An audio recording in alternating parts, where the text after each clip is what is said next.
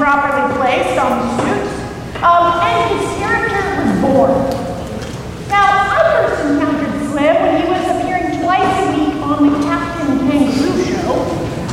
And just so you know how well Slim follows his own advice, he's still working. He's still working.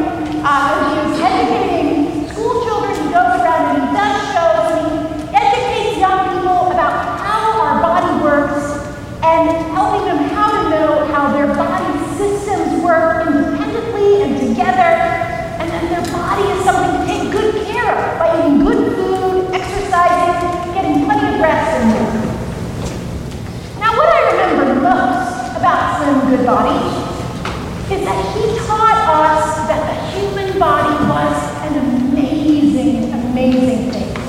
With all the different things that it does, it knows how to digest food, it knows how to keep the fingers and toes warm and moving, and pretty much how everything works together. And that every body part is necessary and does something important. Well, except for the appendix.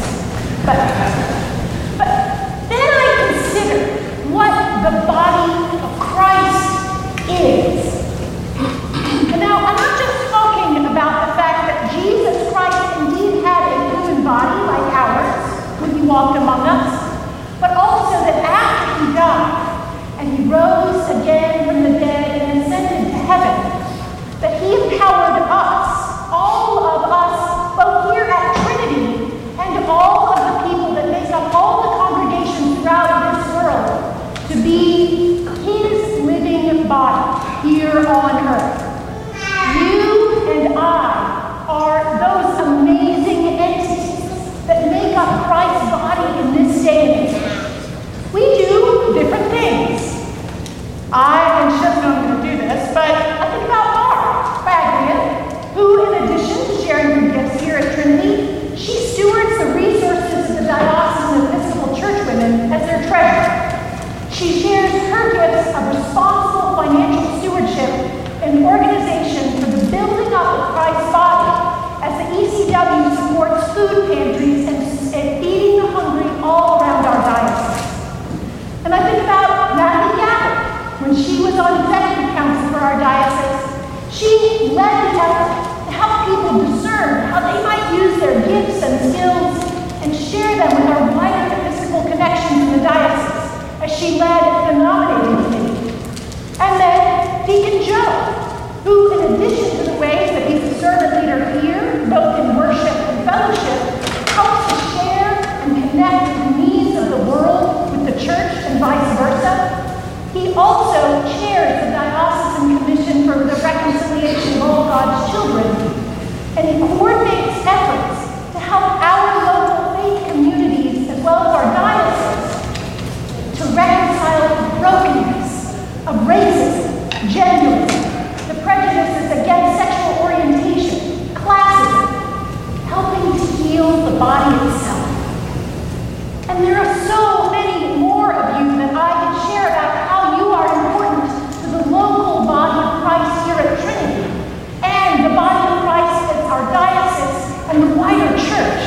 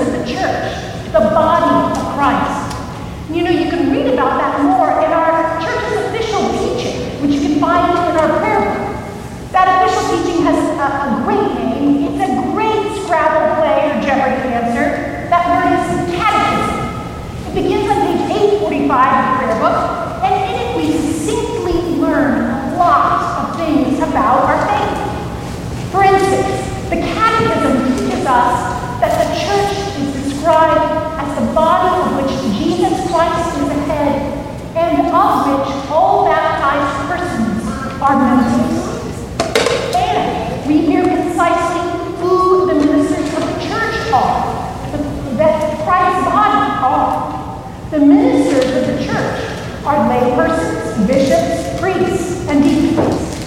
So that means you, each one of you, as baptized members of Christ's body, and Deacon Joe, and Father Peter, and Bishop Mark Van Goolering, and me, all of us, we are all ministers in Christ's body. And we all have different roles. Just like Slim Goodbody would teach us that the digestive system does something different but equally important as the cardiac system, all of us in Christ's body have and play a different part. All those parts are important.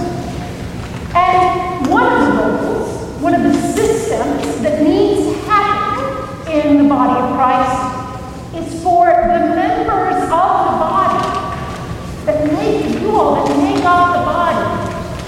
You need to be fed, cared for, supported, and empowered. And in our tradition, the Episcopal tradition, that feeding, caring, and empowerment and support happens through the ministry of priests. The Catechism shares with us that the ministry of a priest is to represent Christ and his church, particularly as a pastor to the people, to share with the bishop and the overseeing of the church, to proclaim the gospel, to administer the sacraments, and to bless and declare pardon in the name of God. And this week, Father Peter Danjo, your faithful, skilled, and very gifted rector, marked 25 years as a priest of the church. I didn't actually believe it was 25 years until I looked it up with the church pension people, because Peter carries his 25 years of priestly ministry really well. And in that, he has been serving the body of Christ as a priest. Peter continues to be a blessing to the body of Christ. I don't know if this comes as a surprise to you all, but it's not always easy to oversee a church community. And Peter, in his years of service as an interim priest, would go into congregations after maybe a beloved priest had moved on, and the people in that church wondered how in the world they would go on after that beloved priest's departure. And Peter helped them to connect their sadness and their energy to continue to be the faithful church, to live into the gifts that God had given them, as well as he opened their next meeting. He would go into churches where there had been grave brokenness and help people to know that God was still present and help them to reconcile with each other and with God. And then here, serving at Trinity over these years, as you are beginning to live into your next phase of the journey, as you catch dreams, yours and God's, with the capital campaign that will empower all of your all's ministry into the future.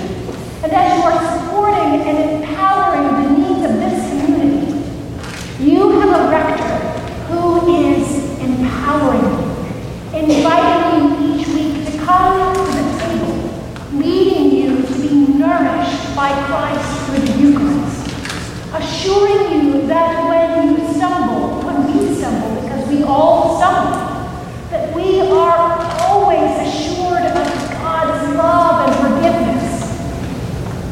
When I see this community flourishing, and indeed it is flourishing, I know that there has to be a leader who is empowering each of you here to be your best selves, to use the gifts that God has given you to build up Christ's body and allow God to work through you to heal the many, many needs in our world. And I know that Peter Danjo is indeed such a leader. Now, as I looked over at Peter, is he blushing?